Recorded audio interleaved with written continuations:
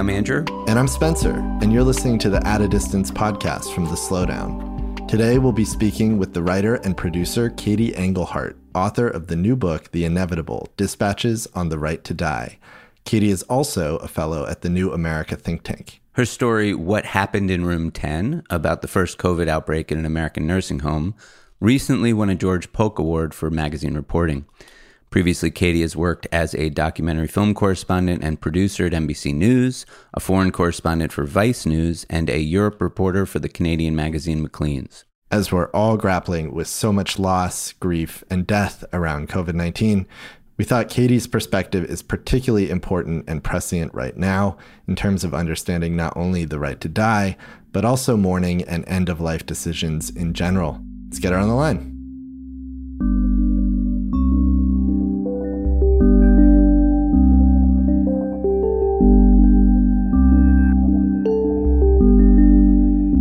Hi, Katie. Welcome to At a Distance. It's so great to have you with us today. Thank you for having me. So first off, congratulations on your new book, The Inevitable. I wanted to begin with, when did you start reporting on this subject? I understand you had an experience covering issues related to it in the UK, and then you started to look at it here in the United States. Yeah, so it started way back in 2015. I was working for Vice News as a reporter in Europe, and I was assigned to cover a pretty basic parliamentary debate over whether or not to pass a physician-assisted death law. And I found the story sort of vaguely interesting, but also very predictable. It felt like it was the same story I'd heard for 20 years, and I could have written it in advance. You know, on the one hand, you had people arguing for patient autonomy. On the other hand, you had critics warning that this kind of law would lead to a slippery slope and the forced killing of old and vulnerable people. And it was pretty obvious from the start that the government just wasn't going to pass it. And in fact, it did fail. But in the course of that reporting, I just started meeting people who didn't really care whether the law passed or not because they were already making their own arrangements. And I learned that, you know, while the right to die movement has been around for decades, it's been really changed by the internet. There's a lot of organizing going on. There are people getting together and helping each other find ways to access what they would describe as a peaceful death. And I realized that, you know, it was sort of besides the point to focus on the law. I should instead be focusing on people who were planning their own endings on their own. So you spent 4 years reporting this book. What did that entail? I traveled. I started in the UK, but then I went to other countries in Europe where this is legal. I then moved to the United States and spent a long time looking at the state of assisted death here. So physician-assisted death is legal in 9 states and DC. But again, we see a lot of people who are organizing outside of the law, away from medical offices, away from their families, away from polite conversation, I guess you could say. And so I started finding and seeking out cases that I think sort of tested me morally. I didn't want to write a book full of the stories people had already heard, you know, of very old men, very old women who are very, very sick with some sort of terminal cancer or heart disease and who are really asking for the last weeks of their life to be cut short. You know, those stories are important, but again, they've been told. I started looking at stories that I found more complicated. What do we do about someone with dementia who wants to end her life because she doesn't want to lose her sense of self? What about someone who's chronically ill but could theoretically live for decades or decades? What about someone who's just in her 80s and doesn't enjoy being old and doesn't think she wants to grow any older and seems very certain of herself? What do we do? How do we respond to those people? And my feeling was the traditional answer has been just don't engage. Doctors are very hesitant to get into these sort of conversations, especially around complicated cases. And so they just don't get discussed. Well, you chose 6 particular stories or subjects, I guess. How did you settle on these particular people out of everybody that you spoke with? I wish I could say I had some brilliant master plan from the start. It was, this is my first book. I was just talking to anyone I could. I was interviewing hundreds of people. But in the end, I found a sort of progression of cases. So the book starts with a doctor in California who I spent a month with, and he ran a kind of assisted death clinic. So basically his entire practice was helping people to die in a way that is legal in California. And then I move forward with cases that I think become more morally tangled. And then in the end, I'm asking big questions that I didn't really even think of at the beginning, like, should these laws have any criteria at all? And if so, who gets to decide on that criteria? Who gets to decide who deserves death effectively? One of the people you focus on is an Australian who lost his medical license for teaching people how to exit at a DIY death seminar. Yeah, I think. Yeah. Tell me about these seminars. What do they entail? What is a DIY death seminar? Yeah, I've been to a few in different countries. So Dr. Philip Nitschke has become a sort of famous person in this movement. I sometimes describe him as a kind of modern day Jack Kevorkian on the internet. And that's not quite right, but I think that's the sort of role he plays. And he was a doctor in Australia, a young doctor, when actually physician-assisted death was legalized in the state where he worked. And he helped a number of patients to die, but then the Australian government rescinded the law. And he started having to turn away patients who were coming to him, and he felt like he wanted to continue that work. And what he did is he started this kind of education campaign, I guess you could call it. He started a group called Exit International, and part of that work, especially at the beginning, involved, these DIY death seminars. The ones I attended mostly had people in their 80s, people with white hair in the audience with notebooks taking notes. He'll start off sort of philosophically. He says a lot of things like, life is a gift, but if you can't throw a gift away, then it's not a gift, it's a burden. He'll say, I would rather die like a dog, referring to the euthanasia of sick pets. And then he gets quite technical. So he's talking to people about specific drugs they could try to access, ways to speak to their doctors to maybe get a hold of substances that could help them end their lives reliably. So it's philosophical and pragmatic in a way. Yeah, very pragmatic. And he makes this sort of harm reduction case in part. He's saying people are going to take their lives anyway. He wants them to die peacefully. And he is also very organized online, and that has involved helping people who in their 80s, set up encrypted email addresses, download the Tor web browser, and start engaging with drug dealers. I mean, and this sounds crazy. This sounds really, really fringe, but I met people like, your grandmothers, I'm sure, who were organizing in this way and not telling their families, doing it on their own. I met people who have lied to their doctor, fabricated symptoms in order to access certain cardiac meds. I mean, when people feel scared and abandoned, I suppose, by the medical system, they research online, they find a way. This is why things are different now than they were 20 years ago when this started really being debated in the US. Yeah, thank goodness we have cryptocurrency, right? To buy these drugs. So while reporting, and you just mentioned, you heard this phrase, I'd rather die like a dog, a lot. Yeah. And what is it about this connection to pet euthanasia? Why do you think people seem to grab onto it? Well, I think a lot of people have had the experience of putting down a sick pet. Pets they love. I mean, pets they cherish. And a lot of people remember those deaths as sort of acts of love and mercy. Their beloved pet was suffering and they were able to end that suffering.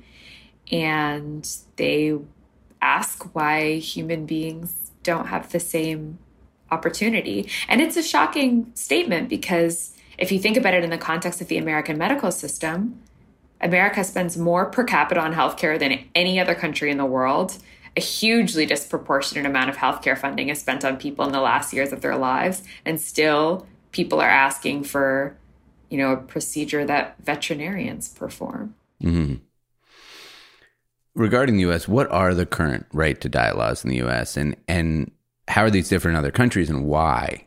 The laws are really different. So in the United States, it all started in Oregon in the 90s. And basically, these 9 other jurisdictions have copied the Oregon law almost exactly. The law is really strict. So a person has to be over 18, of sound mind.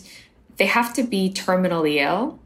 And their, quote, natural death, we could talk about that later, has to be reasonable, within 6 months. So we're really talking about people who are dying and going to die soon anyway. In a lot of cases, people end up using this law to shorten their lives by days or weeks. A lot of people choose it who really just want to avoid that last stretch of in and out of sedation, confusion, maybe pain. In other countries, the law is really different. So even if you just look at Canada, there's not a cut and dry time limit. A person needs to be this many weeks from death. The law's a lot looser and more subjective. It allows patients who are, quote, suffering unbearably to access this. And the law recognizes that it's really only an individual who can define what unbearable is. And then we get into even more liberal laws. So if you go to Europe, to Belgium, the Netherlands, Luxembourg, people with mental illnesses, but not physical illnesses can qualify. People with dementia can qualify. In Belgium, children under 18 can qualify. Wow. So these laws do get broader over time in some places. That's something that critics really fear, and it hasn't happened in the US yet. The states that do permit medically assisted death, they don't give pretty specific guidance, actually. So there's this big, it's a little bit like cannabis law. So it's just like in between, right? And so how do people find out what drugs to use? And in your opinion, do you think that the government should be telling us, look, you're allowed to do it if you qualify in this, and this way, but you have to use this drug and it can be provided through this source? Yeah. You're right that what state legislatures do is they legalize this new kind of dying into being, but they don't tell anyone exactly how to carry it out. But that's really how medicine works, right? We don't have doctors saying, when someone has cancer that's this serious, we mandate chemotherapy and this is the dose you should give. Things usually evolve by what we call standards of care in medicine. In the US, things get a little complicated. In most countries where assisted death is legal, most people die by an injection given by a physician. The injections always work. They're really quick. Someone will fall asleep within a few minutes. Their heart will stop beating within around 20 minutes. That's it. Doctors, at the bedside, and then steps back and the family steps in. In the United States, states require that patients administer the drugs themselves, which usually involves drinking some sort of solution. And this is more complicated, and sometimes the solutions don't work that well, or they take a really long time. Once in Oregon, someone took 104 hours to die after ingesting the solution. And you're right, too, that doctors they're not given strict instructions on what drugs to use. At the beginning, they were using this drug from Europe, a barbiturate called pentobarbital, but the European Union found out that sometimes that drug was ending up in prisons and was being used as part of death row executions. And of course, the European Union and most civilized countries in the world, so almost all, oppose capital punishment. And so they put an export ban on it, which sent doctors scrambling. So they've come up with this cocktail, I guess, of cardiac and respiratory drugs. But, they had to come up with that by trial and error, really on patients, because, as one doctor told me, there aren't drugs designed to kill humans, and nobody teaches you how to do it in medical school. Wow. So there was a lot of experimenting going on in terms of figuring this out, or? It wasn't fully experimenting, but different formulas were used. And really the formula that's in effect now is a variation of something that some doctors in Washington state came up with a few years ago. They sort of self-appointed themselves. They wanted to find something that could be easily manufactured, that would be inexpensive to patients. That was really important. They wanted it to be under $500.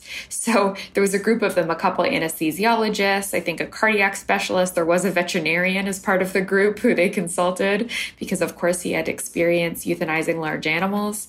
And so they came up with this cocktail.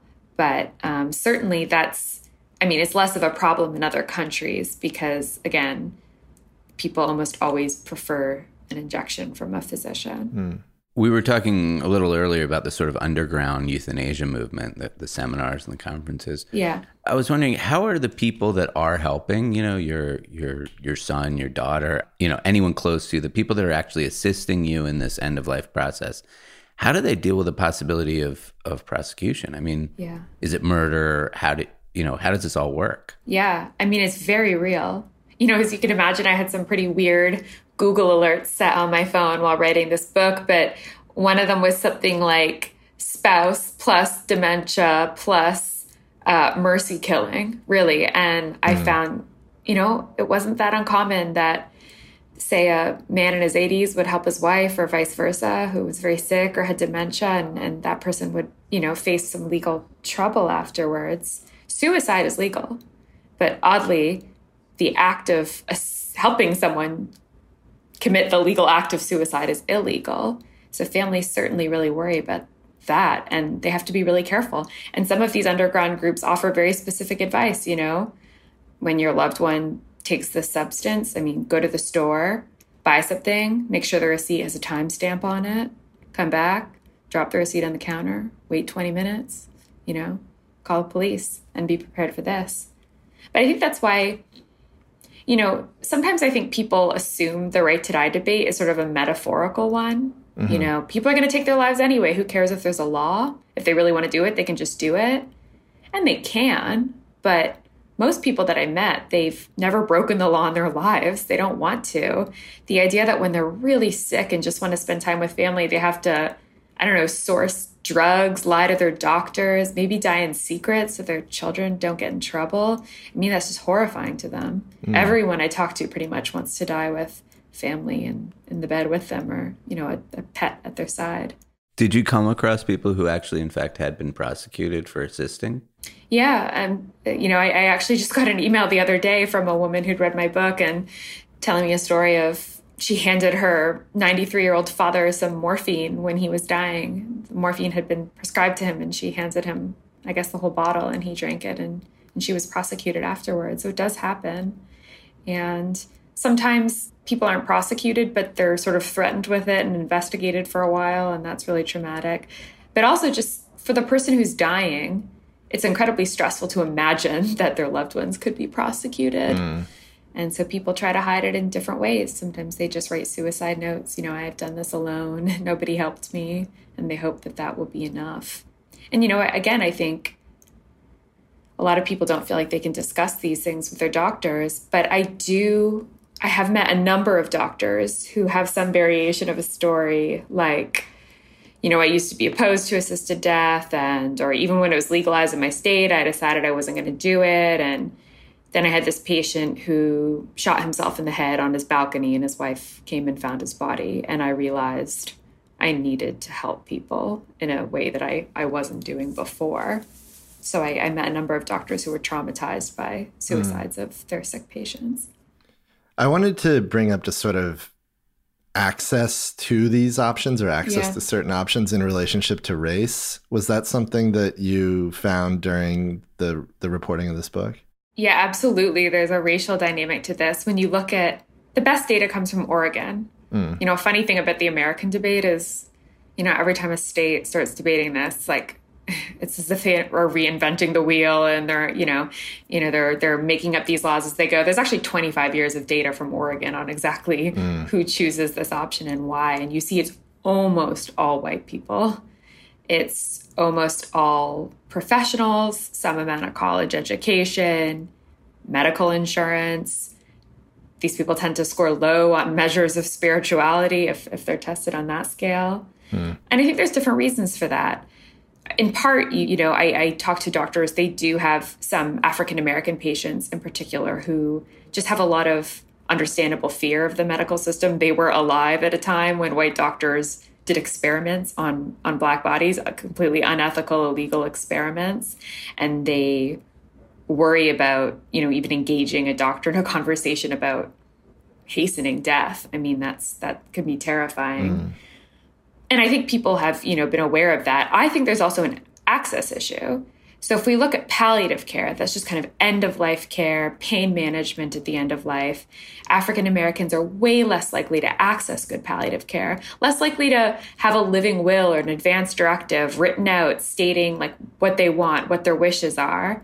So I think it's possible also that this is just, it's another kind of end-of-life care that for a number of reasons, people in different communities aren't able to access.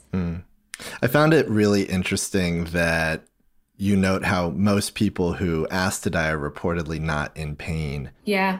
And that they largely cite losing autonomy as their reason. Was this striking to you, this idea that, because I mean, on a sort of basic level, one would probably assume that pain was the leading reason? Absolutely. I assumed that people were dying in pain or they didn't want to, they wanted to cut it short. And certainly that's what critics worry about. They say, well, we have all these people in the United States who don't have very good healthcare access. What if they get such bad healthcare access that they are in pain and this pain drives them towards death? That's not really what's happened in the states where it's legal. People are worried about pain, but it's more what pain will come. They're wondering what the end will be like. They're way more concerned about what they call dignity, autonomy, losing the ability to take care of themselves, to do things they like. And dignity is this really fuzzy concept. And so I'd ask people, what do you mean by dignity? Because everyone says it. It's sort of like a buzzword for this movement. And usually I find people couldn't really say what they thought was dignified, but they knew immediately what was undignified. So they had this ideas about long deaths, painful deaths. A lot of people talk to me about the loss of bowel and bladder control, incontinence. And that was pretty shocking to me. I mean, for a lot of people, I could start out the conversation thinking I was going to have this, super philosophical exchange about what autonomy and dignity meant. And people told me, as soon as I can't wipe my own ass, I want to die. Like it was really that simple. And a lot of doctors I talked to said the same thing. I spent a lot of time with a nurse in California who, was with patients during assisted deaths. And she said it's the number one thing she's asked is about bowel control. I wanted to return to the phrase natural death, which you brought up earlier. Could you elaborate on that phrase and the meaning of it? Like what defines a natural death? Yeah. Well, I guess, we think of natural death as just something that I guess it's the opposite of physician assistance. It's just, someone dies of their cancer or someone dies of, their heart disease. But I always feel like I want to use air quotes when I'm saying natural because most deaths involve a lot of medical intervention. I mean, if anyone has seen parent or grandparent die in a hospital, I'm just talking about normal deaths, nothing particularly traumatic. They involve machines, they involve drugs, they involve a lot of different sorts of interventions. Oftentimes, yes, someone is dying because of their cancer, but really in the end, they'll be offered sedative drugs and they'll die of dehydration and kidney failure because they're asleep and they're not consuming things. So I think the idea of like a natural death, like people have maybe read about in novels, it doesn't happen very often. And in part, that's because people need certain access to medications. I think I also use air quotes because physician-assisted death is held up as this very other thing. It's this very radical thing. But in fact, doctors do a lot already to quicken deaths.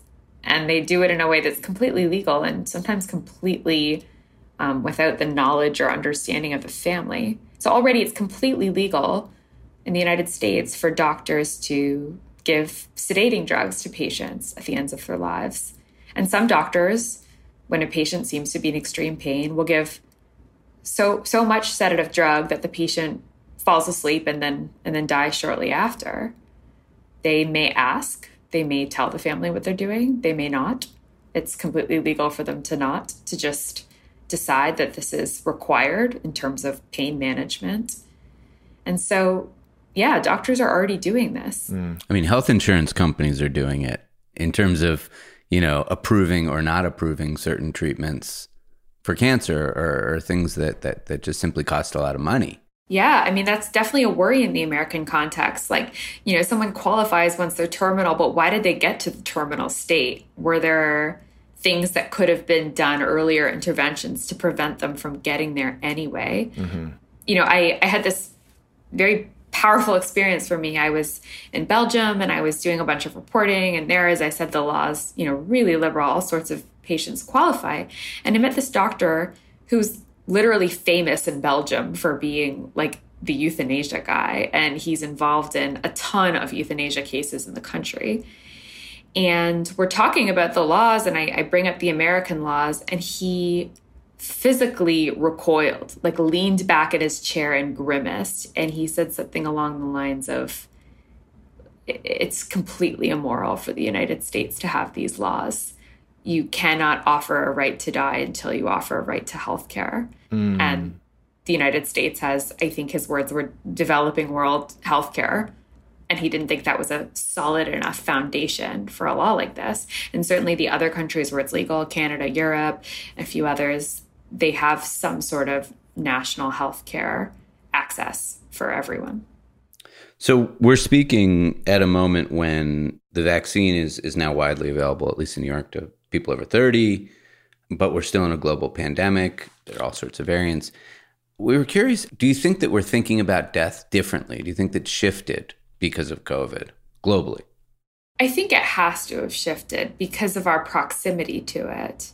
I mean, people know people who have died recently, but also we've all seen images of these ventilator deaths and these hospital deaths and mass graves, people suffering for air. Yeah. And, a lot of doctors tell me that's the worst way to die is with air hunger, like feeling like you're short of breath. And we do know that more people in the United States are filling out advance directives. So they're at least creating documents, and sometimes they're more binding than other times, but saying what they want. If I ever get sick, I do or don't want to be put on a ventilator. I do or don't want you to take the chance of this kind of surgery.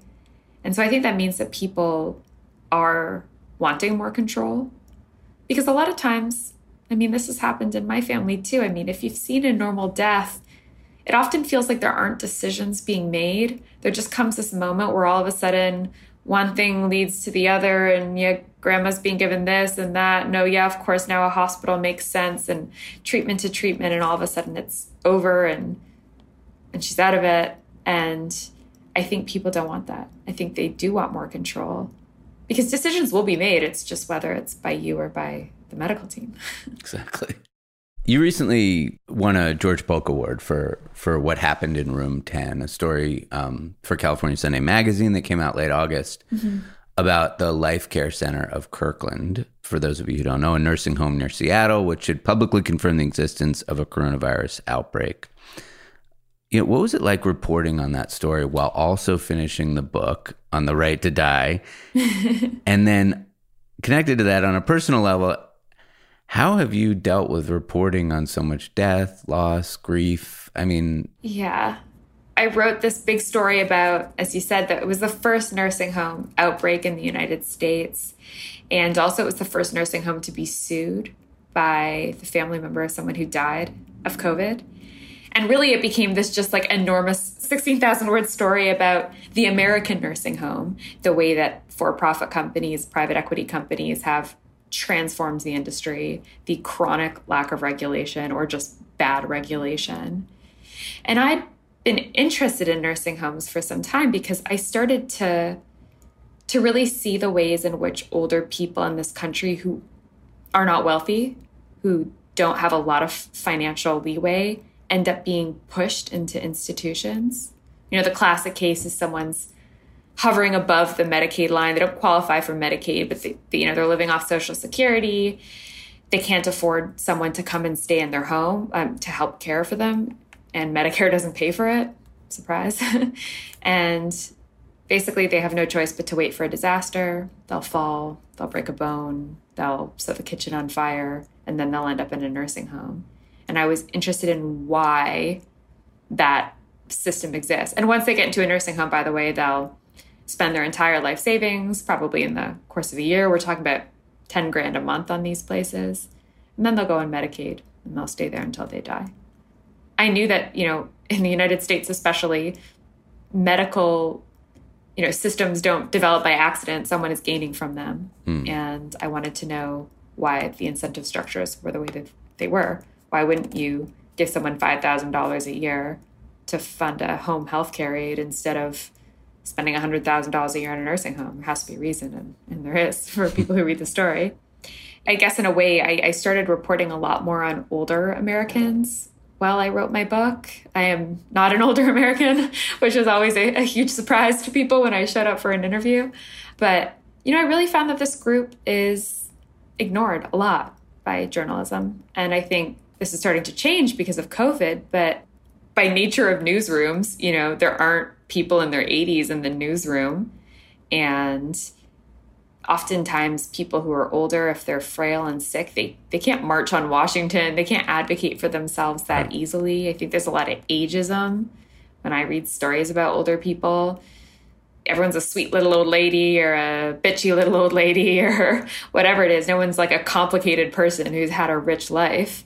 So yeah, I actually found there was just this huge amount of space for me to report on these issues that people were completely ignoring. I still read tons of articles about nursing homes in the United States that don't quote a single person living in the nursing home. That's wild to me. I mean, I think, journalism's got a lot smarter in the last decade or whatever about diversity and inclusion. There's a lot of room for improvement, but you would never write about like the African-American community in a city and not interview a single person from that community. That would be a very bad journalist who does that. And so, but I find that all the time when we're talking about older adults. So yeah, one thing has sort of led to the other. It's become a sort of unexpected beat, but that's where I am.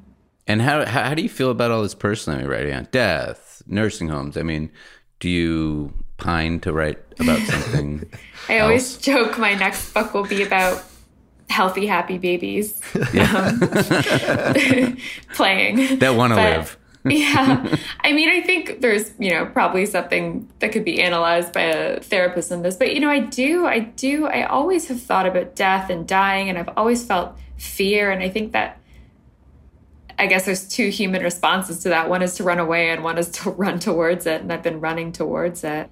And I think this is a kind of moment where, baby boomers, as we know, are used to getting what they want and they have money to get what they want. And they've seen the way their parents died and they just don't want it. So I think we're in this moment where there's going to be big changes and we should be deliberate in how we involve ourselves. I mean, end-of-life care in the United States has all the same issues as the rest of healthcare. It's not like hospice is this, nice thing provided by, as in the old days, like British, nuns or whatever who are just being benevolent. I mean, it's a billion-dollar industry with a huge amount of private equity stake. I mean, all sorts of forces are taking over this extremely lucrative kind of healthcare.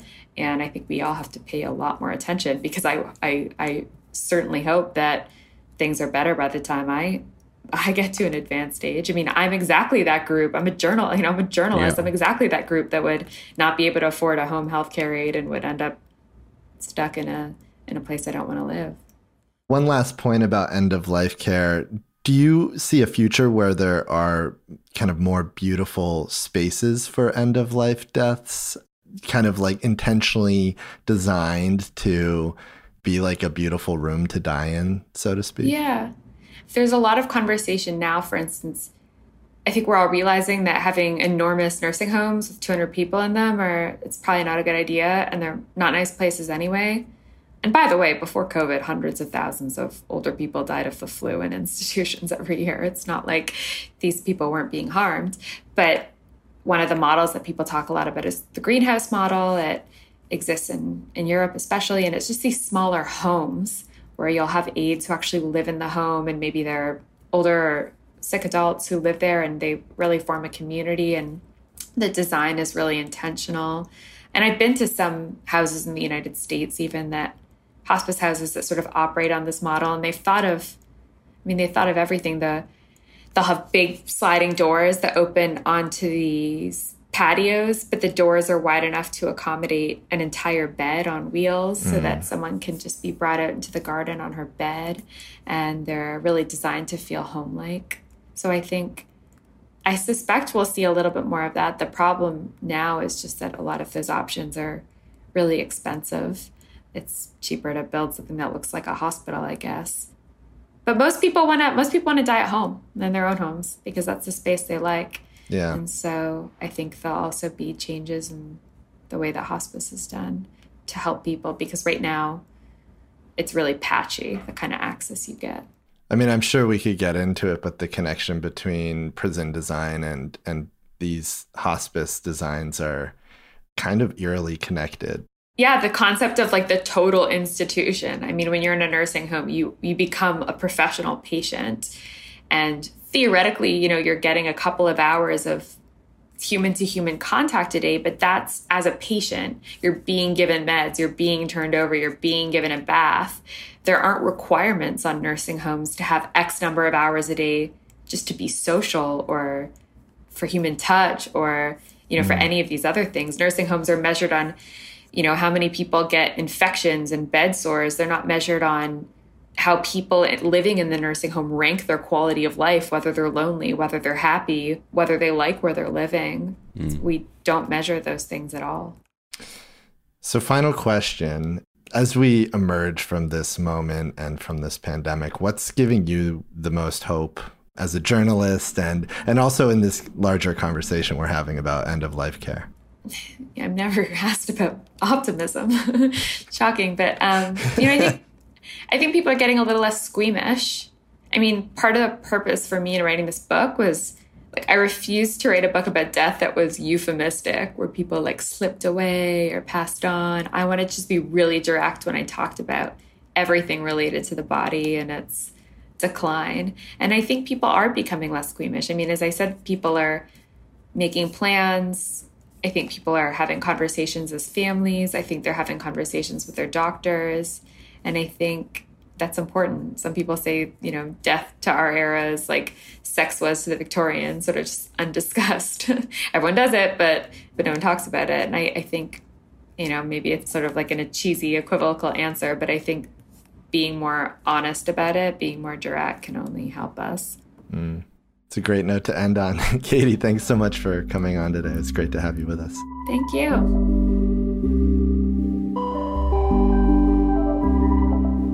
Thanks for listening. To hear more episodes of At a Distance, you can find us on Apple Podcasts, Google Podcasts, Spotify, or Stitcher. You can follow us on Instagram at slowdown.tv.